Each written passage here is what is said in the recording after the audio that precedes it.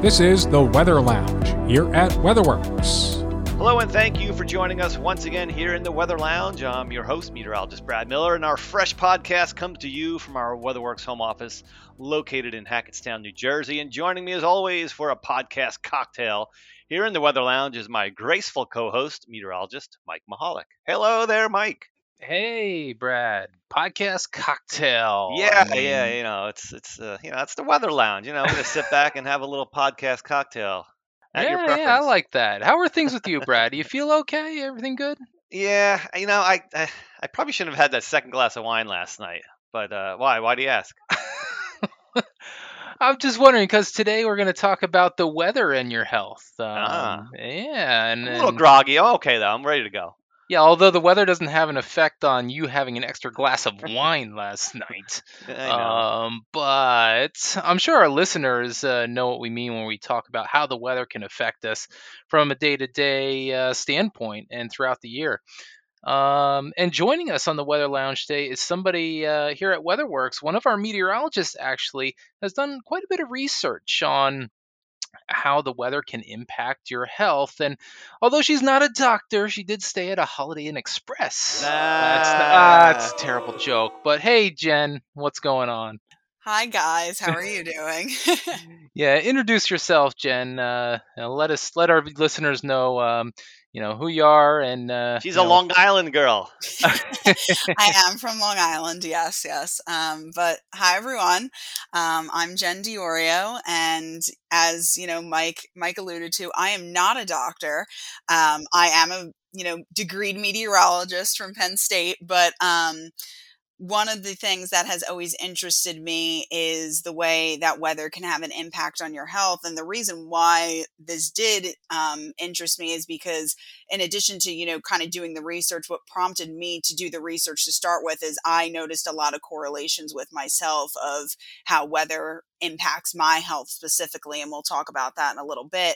But then that allowed me to get, kind of do some research, ask my doctors and, things like that. And just kind of taken some notes over the years and just kind of, pulled together what we're going to talk about today. So. Yeah, that's great. I mean, it's so everyone's different when it comes to, the weather and your health, and, everyone's affected in different ways. So, again, I want to thank you so very much for joining us today, Jen. And, let's start with the most common health issue when it comes to weather. And, it goes right on into, it's a good segue, I guess, because as we're going into early spring now, and that's allergy season. I think that just seems like it's the biggest topic when it comes to weather and health, and so many people are impacted by it. I would agree. Yeah. I mean, I think I can count on my number of one hand how many people I know that don't have allergies. So funny story about allergies though. For a while, I didn't have them at all, and then they eventually kind of came on as I got older. That happens too. Yeah. Allergies are like, honestly, if I wasn't going to be a meteorologist, I think allergies are so interesting. Maybe I'd become an allergist because there's so many things they can come on at different points in life. Stress can trigger allergies. I mean, there's just a whole slew of things, but maybe because in the past times that I've worked landscaping for years, they've just bombarded me so much that eventually maybe your body became immune to it to a point or something.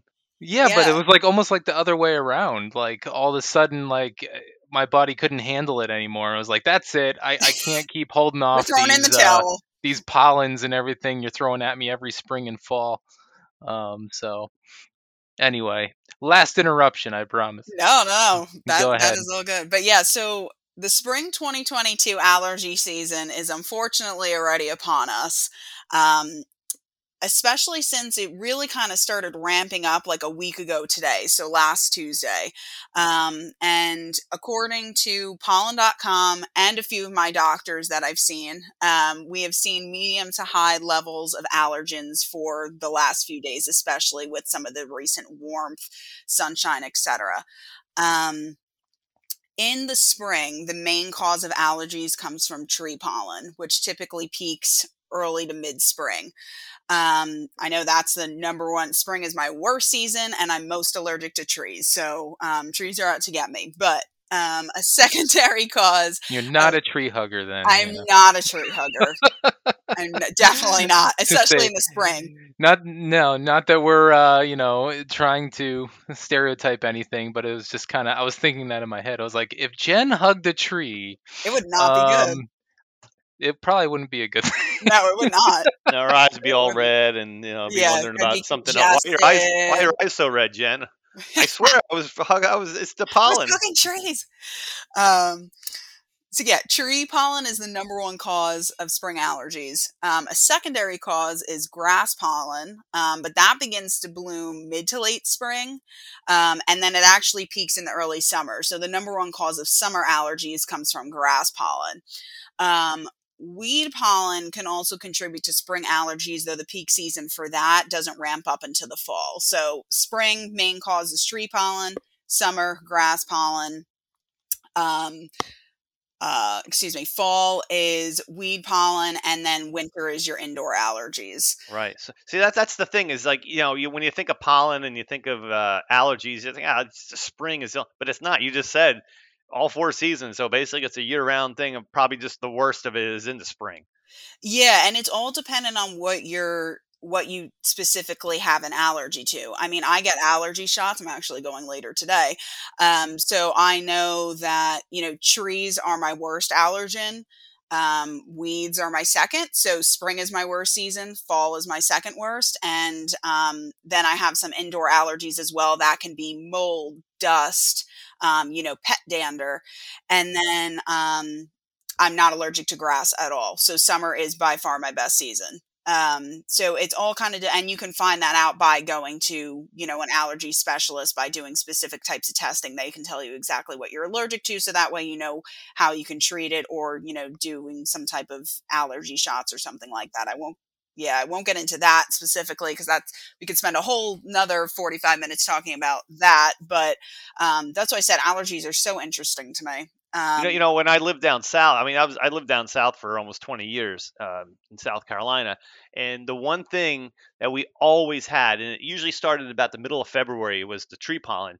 But this was you would see it. It wasn't like you would see it blowing around. Once in a while you'll see like a good breeze even up here, and you'll see it kind of blow out of a tree. Well, it would dust up. You would have an accumulation of pollen on your car, on the sidewalk, on your house, inside your house. If you have to close your windows sometimes on a nice early spring day, because there's so much pollen, and then when you get a good rainstorm, it kind of puddles it up and just collects. It's so disgusting almost, but that's just kind of the rite of spring down south, and it's usually gone though by March. It's just like a late February, early March thing. It's weird. Right. So Brad, instead of certified snowfall totals that we can do certified pollen totals. Yep. It would be like a full coating. Yeah, it wouldn't be a widely scattered or scattered coat. It would be a coating of pollen. A coating of pollen. That just sounds fantastic. Less than a tenth, though. Less than a tenth. Yeah, and allergies are so tough, especially in this time, when we're dealing with the pandemic and things are slowing down there. But anytime you get sick and then you're trying to figure out, well, now that we're into allergy season, is it allergies that it's making me sneeze and get stuffy and all that kind of stuff, or is it something else? And I think everything's been a little bit complicated by the pandemic situation a little bit. Yeah, no, I completely agree. I just had that the other day. I was like, oh no, my throat's a little scratchy, and then it's like, oh right, allergy season. We're back. So Jen, how does like let's take for example like certain scenarios with the weather, a wetter spring, a drier spring, going into like a wetter summer. How does that play out in the end with the allergies and the pollen and things like that? Yeah. So what researchers have found is that temperature and moisture have the strongest influence on the severity of allergy season and the symptoms, because it directly impacts pollen and mold growth. So just a few scenarios: a warmer than usual winter or an early snowmelt can allow mold to flourish and trees to pollinate sooner, which can allow for allergy symptoms in individuals to begin sooner, become more intense, and last longer. a wetter spring promotes rapid plant growth and mold intensification. So, that April showers bring May flowers type of scenario, is when mold can kind of really thrive and feed off those wet and damp conditions. And that can, cause symptoms to develop quickly and severely. Though rain in some situations, like for example, let's say we've had a warm, dry, kind of windy stretch in spring. When the rain comes in, it can come in, wash away all that airborne pollen, and can kind of briefly ease those itchy eyes and watery nose. Excuse me, before then allowing for mold to flourish a little bit there. A spring with hot stretches can also allow for more intense periods of pollen, and dry and windy weather is honestly kind of the worst thing for pollen. So I know today, in Hackettstown, we're going to be dry. We're going to be a little bit warm. We're going to have a little bit of a breeze that can allow some of this pollen to spread a little bit farther and a little bit more quickly. So that can worsen symptoms throughout the allergy season.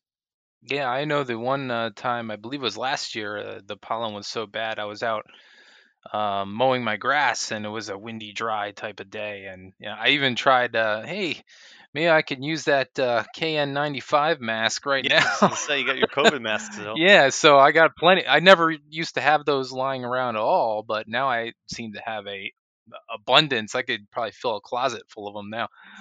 But yeah, I actually put one on and helped out. I was just going to say those do help. My allergist told me specifically that because I love going for outdoor walks as a good way to like kind of just de-stress and, get outside. And he was like, you should really wear a mask, which now I feel, it's more socially acceptable. Prior to COVID, I'd be walking Right. around in a mask. I'd be like, okay, people are looking at me weirdly. And now it's not, Yeah. even, you don't think Why does twice. that girl have a mask on? I It's know. like 70 Boy. degrees out. Yeah, are you staining some furniture, or Yeah, like exactly. But you it putting up does. some drywall? Yeah, it does. It does help because it prevents those allergens from getting in. But yeah, even on those windy days, like I'll be walking outside and I'll be like, oh my gosh, my eyes are itching already because stuff is just blowing.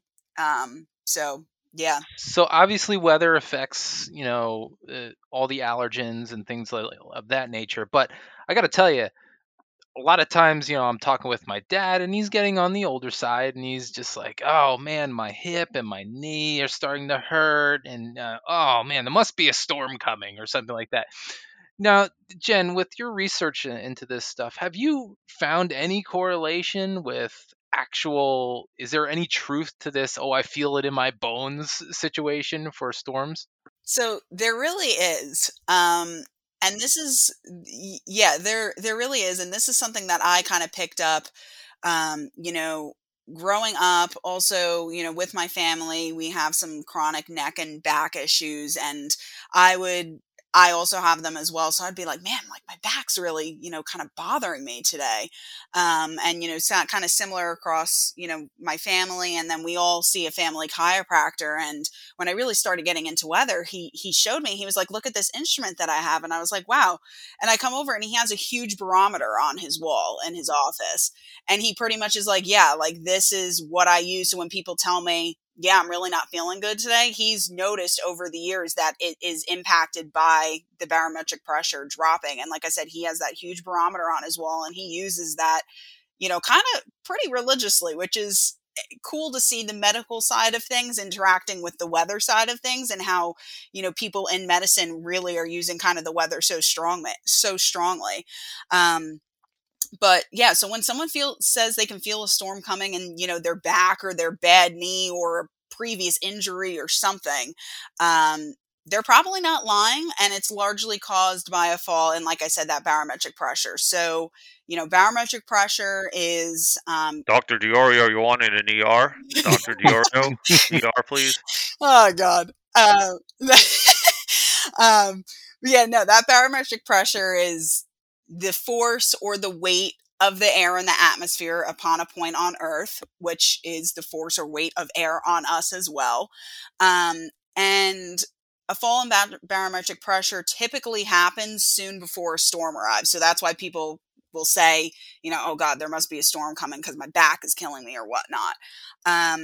And it's a typical cause for the shock absorbing parts of your joints to swell, overly extend or turn stiff, and become achy or painful. Now, would this be like?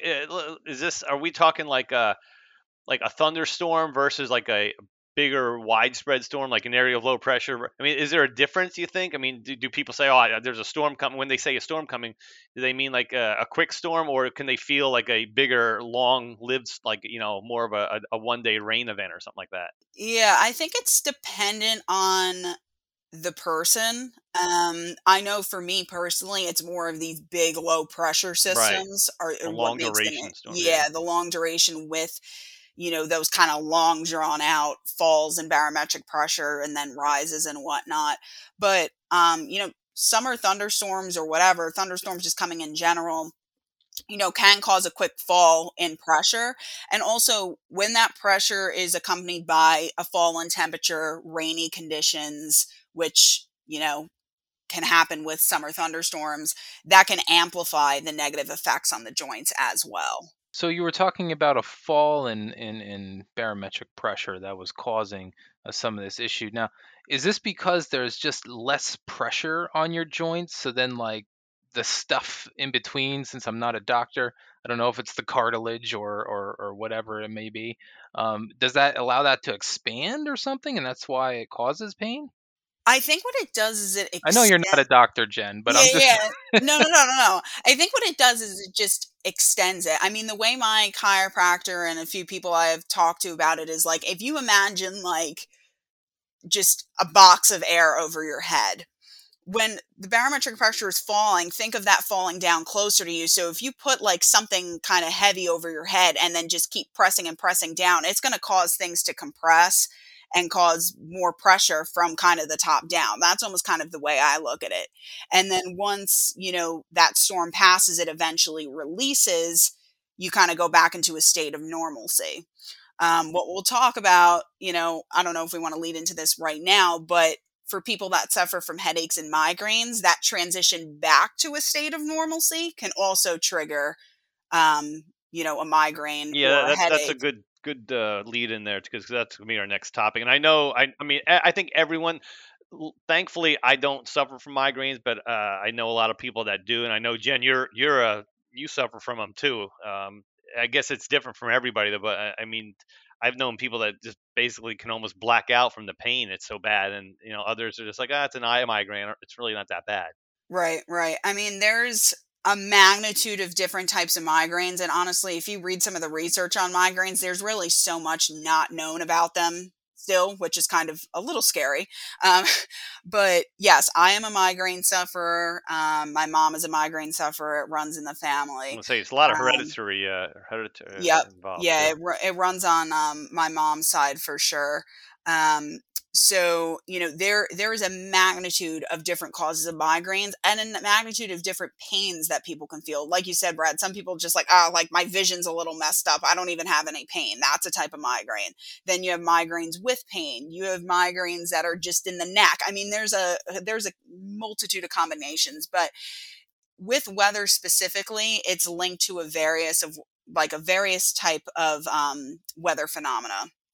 And experts believe that people who get frequent headaches have a greater sensitivity to changes in the environment. And kind of, I mean, you can read research of, back in the day, obviously you didn't have WeatherWorks telling you that there was going to be a, big storm system coming or something like that. You didn't have the technology to know when the weather was changing. You had to do it based off of your body and how you were feeling. So people believe that, experts and researchers believe that back in the day, when an individual would get a migraine, it was supposed to be like a trigger to tell your body, get inside, seek safer shelter, something like that. Um, so Brad, is this what you did years ago? Back in the day when you had Oh, to forecast the weather, you just yeah, kind yeah. of Just run outside and see. Well, yeah, that's what I'm saying. If you have, if your I'm joints just start hurting busting you. on you, man. No, no. If I'm just gonna say, if your joints start hurting you and you start getting a migraine, then it's gonna be a bad storm. Because it's all. It sounds like the barometric pressure. Yeah, it's like.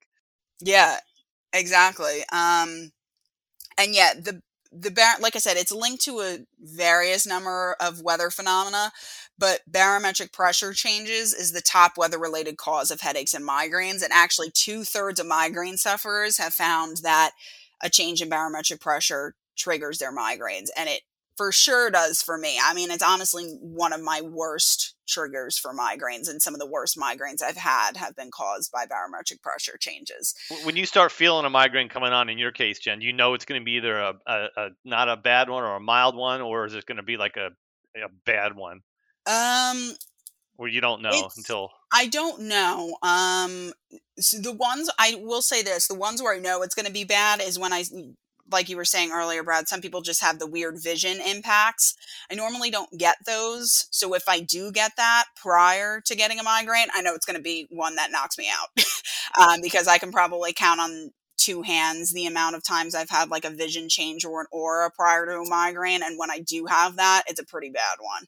I get that too, though, but they say that's kind of a migraine. I mean, maybe once every couple of months I'll get one on... Yeah, if my right eye, if my right eye gets a little, then my left side of my head hurts a little bit afterwards. It's weird. And some people, like I've also had most 85% of my migraines are painful, but people sometimes just get completely migraines without pain, and I have gotten a few of those where it's just you have auras, vision changes, dizziness, but absolutely no pain, or very, very mild pain. I don't know which one's better. They both kind of suck, but I would, yeah.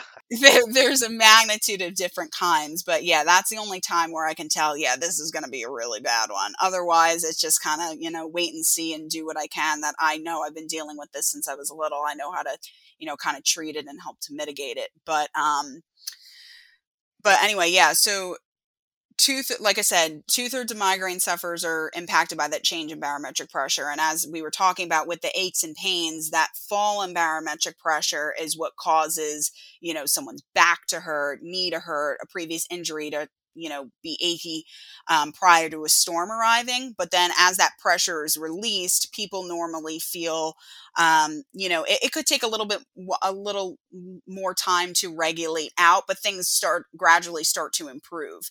As that barometric pressure changes back for individuals, kind of back to a normal state for those that suffer from migraines, that can actually be a trigger as well. So many a times I get a migraine prior to a big storm system coming. It levels out, it gets a little bit better, and then I get another migraine as that storm system is exiting, and we get back to, high pressure, sunny skies as that high pressure builds back in. Where that secondary low develops along the coast, and then you have a headache with weather too, trying to figure out where the rain snow line is. Yes, and then that's always a great time too.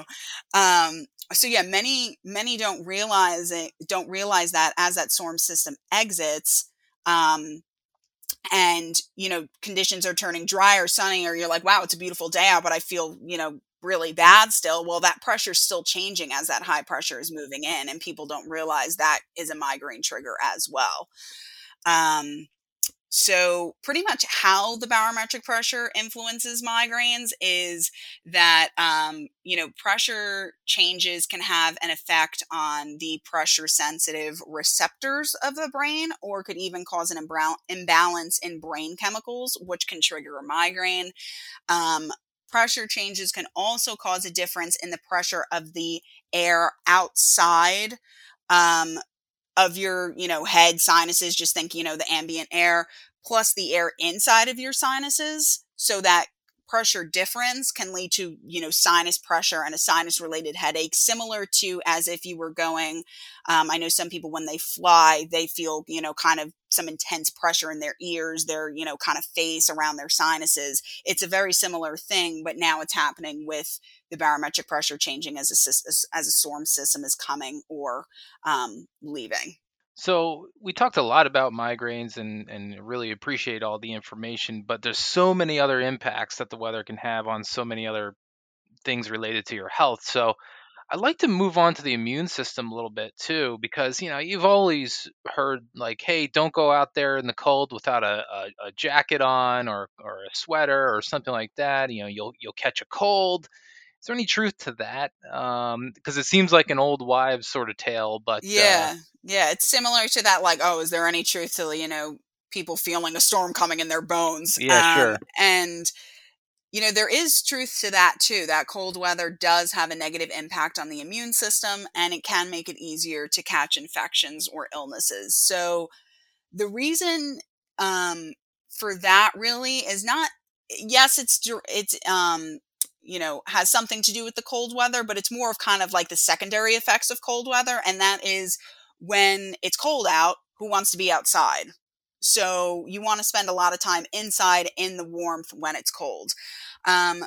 Because people are spending more time inside, they're in closer contact with other people. Maybe take the last, 2 years aside with COVID, but you're more in contact with other people inside, and it's easier to spread flus, coughs, colds, etc. Increased time spent indoors as well also reduces an individual's vitamin D levels due to less sun exposure. And vitamin D actually, people think, oh, when you're sick, take vitamin C, make sure you take vitamin C so you don't get sick. Vitamin D is actually more important than vitamin C for immune response and keeping a healthy and strengthened immune system. And when that is reduced by being inside, not being exposed to the sun, that can be lessened, and then people can catch, colds and coughs and flus more easily. So it's more of a secondary effect because it's cold, you're around more people and just clustered more tightly. Yeah. And I always said that when I was landscaping, and this is going to date me a little bit, but there was a time when the swine flu or the H1N1, the bird flu, all that was stuff going around, and back in the day. No. Yeah, back in the day.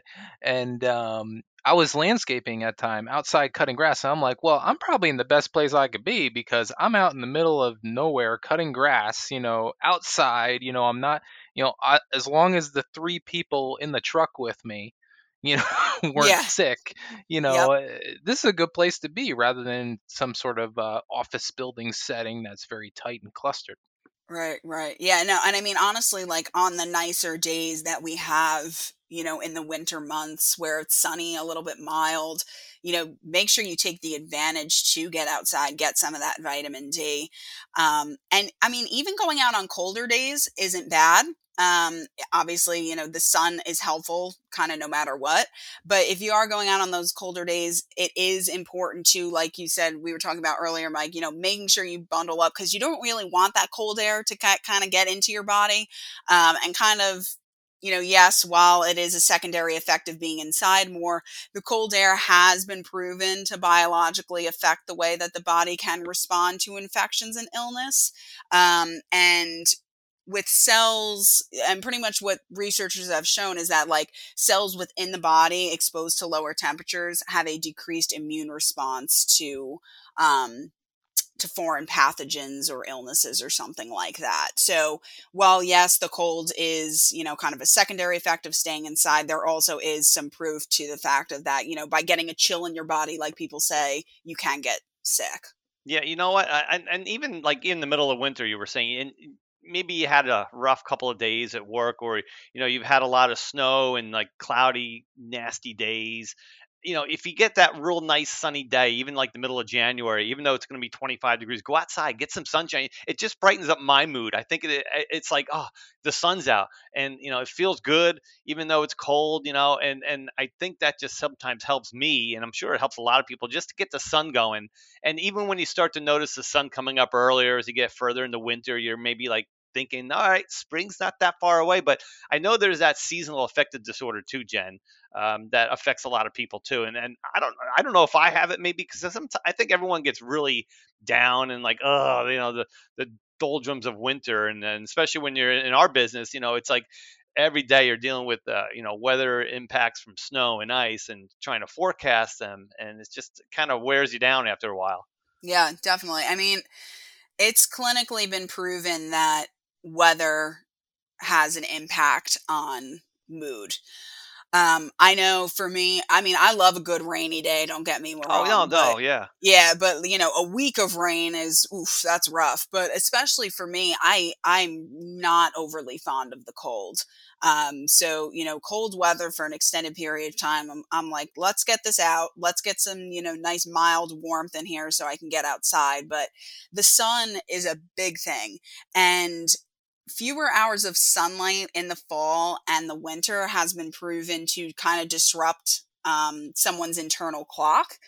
And what that can do is allow for a blue mood, as you would call it, and clinically by medical professionals, this is called seasonal affective disorder, or SAD, which is a pretty good, 3-letter What's that called? An abbreviation. acronym, isn't it? Yeah, Yep. acronym. Yeah. So It's sad that I have SAD. yeah, exactly. And research does continue to show that time spent outside on pleasant weather days can combat stress, anxiety, and depression for those that suffer, especially those that suffer from SAD. Yeah, definitely interesting. I wonder how people up in Alaska and around the Arctic Circle deal with the fact that they have sunlight pretty much not at all. I During wouldn't fare well. All right. Well, you know what? While we're on this topic too, let's talk about the elephant in the room, which is big news the last, I guess, couple of weeks. Social media, it's all over Twitter. It's in Congress right now, and that is, of course, the Sunshine Protection Act. Let's talk a little bit about that, because it kind of does, like Jen was just saying, affect your health, and less daylight. It definitely impacts you, and maybe leads to the seasonal affective disorder to a point. But the funny thing with this, Brad, it's like they call it the Seasonal or Sunshine Protection Act. It's like it's yeah. still going to be the same amount of sunshine, okay? It's not like we can add sunshine. I mean, we can't do anything about that unless you're going to change the orbit and the rotation of the Earth. That's not going to change. So it's kind of a funny Austin Powers title. when you need them. Yeah, You can change it. Yeah, we can slow down the Earth's rotation, right? No problem. Anyway, but I mean, this is a pretty big deal.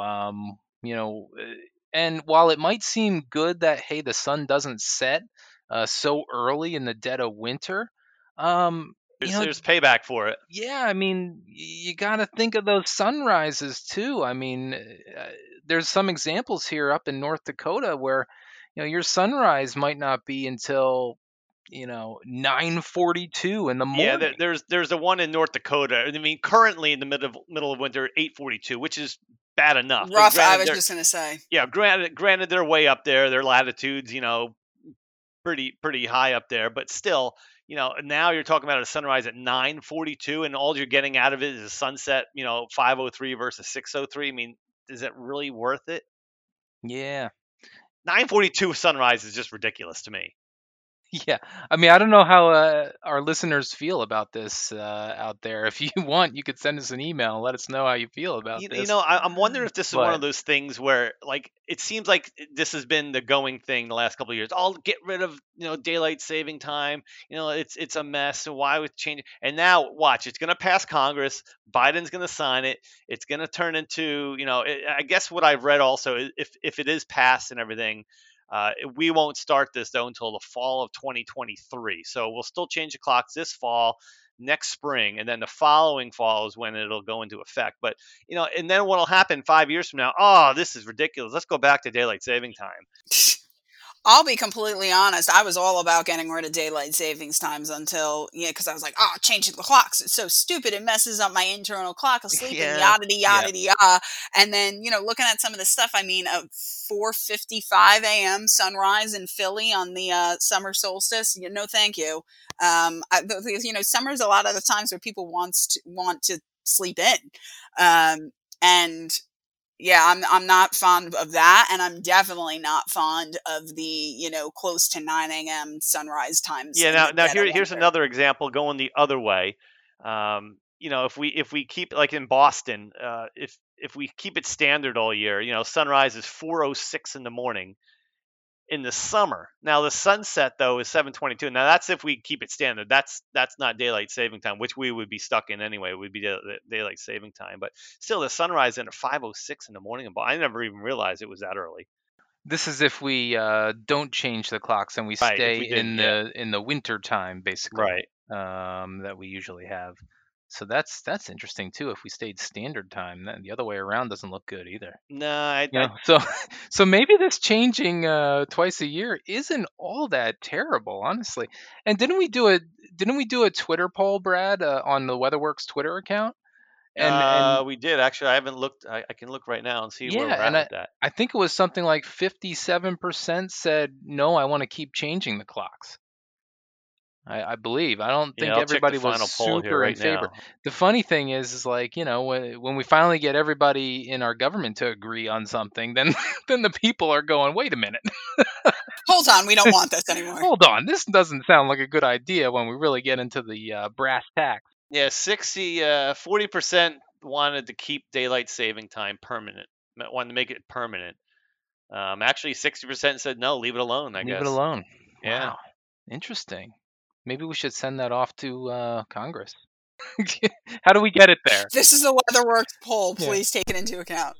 I just, as a general average, though, let's take Philadelphia here. This in the middle of winter. So on the first day of winter, the sun wouldn't come up until 8:57 a.m.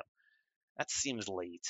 Yeah, that's pretty late. I I don't mean, know. then the sun stays out until 6:02. But you know what? I don't mind 4:45, 5 o'clock sunset in December, early January. It kind of goes with the territory. You're kind of looking forward to fall and winter then. Who cares? What do you do? Then the thought is kids going to school and stuff like that. They're all going to get on the bus in the dark.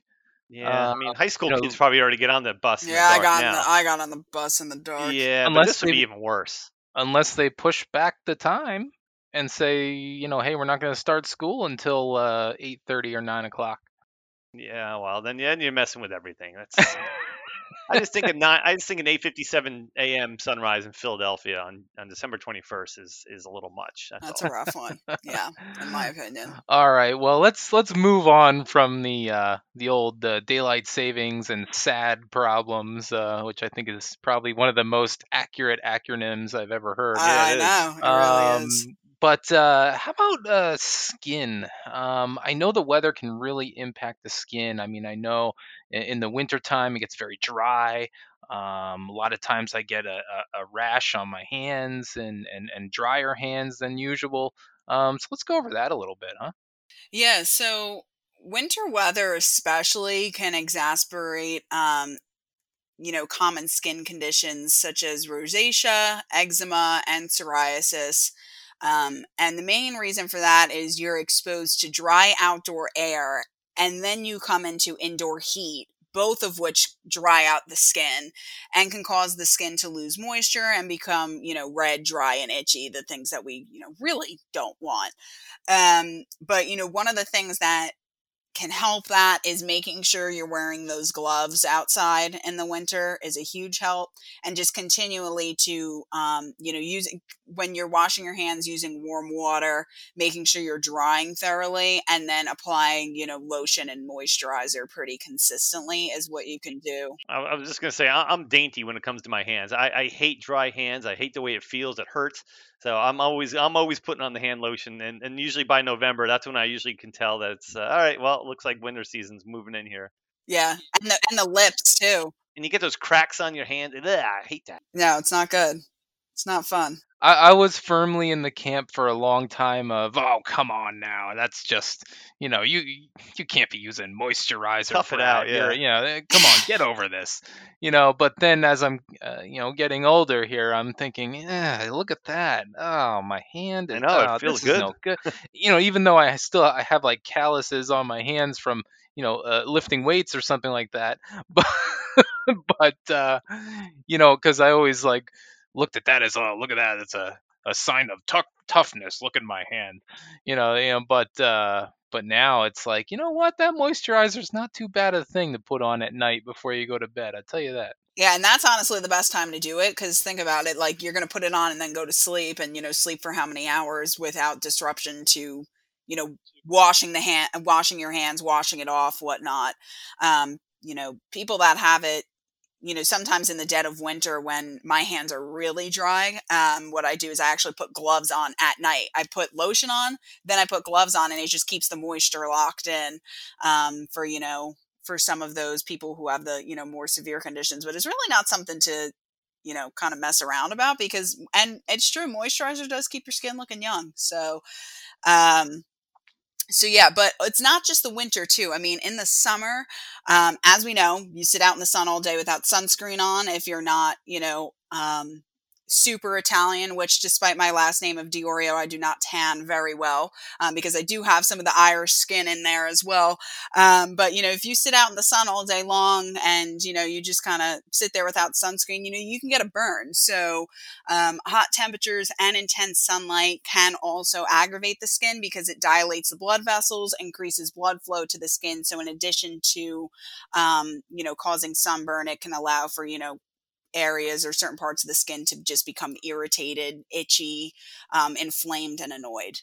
Yeah, and sunburn is an interesting one, It's and sneaky. yeah, and I know, from my wife who has fair skin, even if it's cloudy outside, if she's outside all day, she can still get burned, like, and not, I'm not talking like a dense overcast, but if there's, a mostly cloudy day where you're getting sun popping through every now and then, or even like filtered sun through some high clouds, um, you know, she can still get burned. I mean, she got burned the other day when we were outside when it was a nice, over the last weekend, it was near 70 degrees.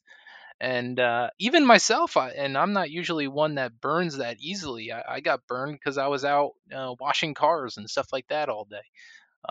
So And especially, the first, I think there is some truth. I haven't done much research on this, but I think there is some truth to that. If you get burned, you're more likely to burn kind of that first sun, long term, kind of sun exposure early in the season. Cause I just think, like, you're in during the winter, you're inside all the time. You're really not exposing your skin to a lot of sun. And then if you just kind of just go, for a long, like, I'm going to sit on the beach now for 8 hours, first day of the whole season, your skin probably is going to take a little bit of a time to adjust. But No, I always notice I burn the worst in like the first time I go out, like to play golf or something, in like maybe April or something. Then I'm okay the rest of the summer. It's like it's weird. yeah, no, I think like I said, I haven't done a lot of research on that, but I think there is some truth to it. And everyone is different. And a lot of it, I think, is based off of your, genetics, ethnicity, things like that. I mean, it's a funny sight when the Diorios go to the beach, because you have my dad, who's 100% Italian, who never gets burnt. I'm somewhere in the middle. And then my mom is mostly Irish, and she's in, SPF protective from head to toe. SPF Uh, 100. yeah, the highest you can literally. find. So, yeah, it is rather funny. So I guess the last thing that we wanted to talk about was effects on the heart that the weather can have, and maybe this pops up a little bit more in the summer, from what I can think about, Jen. Yeah, I would say, I mean, pretty much it's just extreme temperatures is what can put a strain on people. And it can be on anyone, whether you have a healthy heart or someone that is suffering from a few heart conditions or heart disease or whatnot. Just, any kind of extreme can really, hold an impact, and can put you at risk for a heart attack or stroke. So, for example, in the winter, cold temperatures can cause those blood vessels to constrict and make your heart work harder to circulate the blood. In the summer, kind of the opposite goes, where, extremely hot temperatures can cause a strain as well. The thing that kind of goes in tangent with the kind of extreme temperatures and the extreme weather is kind of like a similar, as we were talking about earlier, I forget about what now, but a secondary effect is when there's, extreme temperatures, extreme weather, whatnot. Typically, there's kind of some type of extraneous activity involved. The biggest thing that comes to mind for me in the winter is, you have a big snowstorm, then you got to clean it up. So people that are, shoveling, taking care of their, their homes, whatever the situation is, that can put a strain on the heart, especially if you do not exercise regularly or if your heart is unhealthy. I mean, unfortunately, I hear stories every year on after big snowstorms, someone locally passes away from a heart attack or stroke from shoveling snow. I think that's important there, that people understand that that activity is pretty strenuous. So don't just hop out of your house and put on some warm clothes and just go right away, shoveling, shoveling, shoveling. A lot of people say, maybe loosen up a little bit first, like, maybe Especially when you get some of those, stretch. like this past winter, we had some of those real dense. Oh my God, I think it was that one storm. It was like 2.5 inches of just slop, and it felt like it was like a foot. Yeah, and when it's the heavy, dense snow or several inches is what can really, put the strain on the heart. Forget about, I mean, sometimes I go out and shovel snow very infrequently, if I may add, and my dad will concur with that if you ask. But sometimes I go out and I'm like, oh my gosh, because again, I have the chronic back issues or whatnot. I'm like, man, like you wouldn't think like shoveling snow, like it's going to be as taxing on your body as it is, but it's a workout. And like I said, if you have that unhealthy heart, there's things that you have to be avoiding it if you can, but also, taking frequent breaks, kind of checking in with yourself. In the summer, when it's really hot, really humid, just avoiding things that don't need to get done on that certain day, like yard work, sports, kind of similar activities in extreme heat, because the overexertion, whether in, shoveling snow or performing yard work in the summer, raises the risk of a heart attack or a stroke. Funny story, I should say. I mean, I know we're talking about heart attacks and strokes, so it shouldn't be funny. But my dad played a joke on my uncle one time because he saw that there was a heat wave coming, and so he said he called up his brother, who's a few years older than him, and he just said, I just wanted to call to see how you're doing. And I was just concerned a little bit. He goes, what do you mean? Concerned about what? He's like, well, they said check up on the elderly, so I thought I'd give you a call. And oh man, my uncle got pretty upset about that one. He said, "You know what? You're not too far off there, too, pal." To my dad. So, but anyway, I just thought it was a fun story, even though we're talking about some serious. So yeah, I mean, like we could talk. I could talk about, this is kind of just scratching the surface of the impacts that weather can have on health. Did you want? Oh, I think we skipped one. I think we want to talk a little bit about asthma too. I mean, only because that kind of coincides with dense cold air versus humidity in the summertime. I did want to just touch on that real quick because I know in the past, if it's been in the winter and very cold and I went out for a jog, It's hard to breathe. like when I got back in, I was like, coughing and couldn't catch breath and stuff like that. And Do you have asthma, Mike, or I I, just I don't think so, okay? but maybe I do a little bit. Yeah. I don't know. Maybe and Mike's now gonna head to the doctor later tonight. Now, Hey, could you check on this a minute?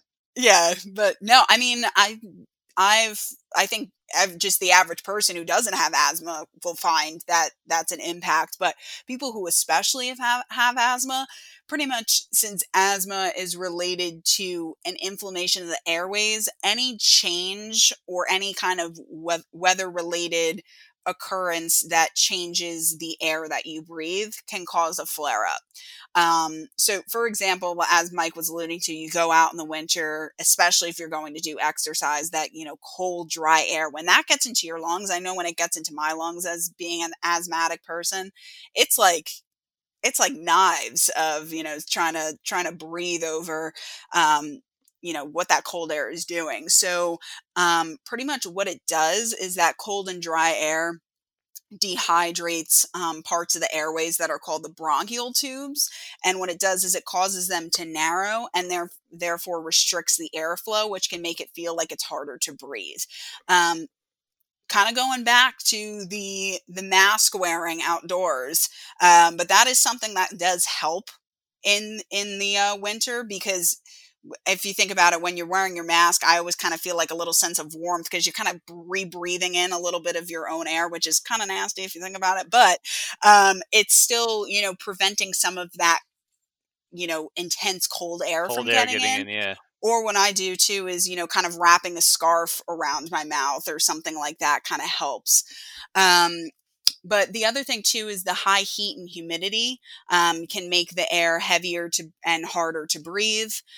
So the summer isn't really that good either. I mean, the humidity really just makes it so much more dense and harder to, kind of breathe. So that's something that asthmatics need to be aware of as well. And on another note, windy conditions and rain can also trigger an asthma attack in some, if you're especially, triggered by, again, the wind or extra moisture that the rain causes.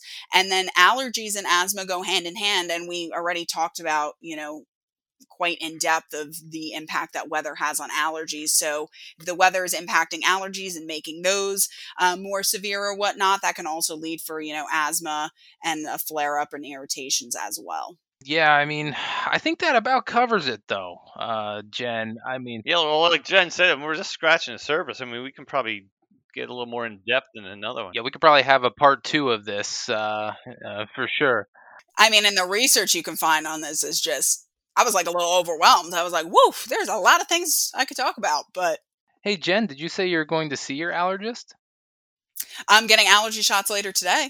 Maybe you should talk and see if he wants to be a guest on the podcast. There you go. There you go. I could ask a multitude. I could ask my chiropractor if he wants to come on. Oh, that might be good too. It might be good to get, some of the actual doctors that deal with these weather-related illnesses and health effects to come on and get that, expert opinion on everything. Yeah, this was really great podcast. And Jen, Yeah, good work, Jen. yeah, Excellent. thanks for being with us today and informing Thanks us. for having me on. Yeah, I mean, it was a great overview of all the impacts that the weather can have on your health. So I think we'll have you on again, Jen, if you have a good topic for us to talk about, because I think this was fun. I love it. Yeah, no, I had a great time. Thanks for having me on. And like I said, not a medical professional, but just going off of what I feel and what I've researched. And feel free, all the listeners out there. I mean, when I ask my doctors these questions, they're excited to have that I have an interest in learning about certain aspects of health, because that's what they do. So ask your doctors if you have questions. So. Well, that about wraps it up for this episode of the Weather Lounge. Special thanks to meteorologist Jen Diorio coming on the program today as our guest.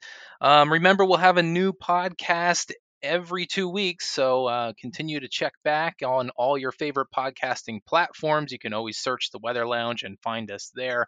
And as always, you can visit weatherworksinc.com. That is our company, and you'll find a lot about what we do right there. So thanks everybody for listening, and we'll see you next time.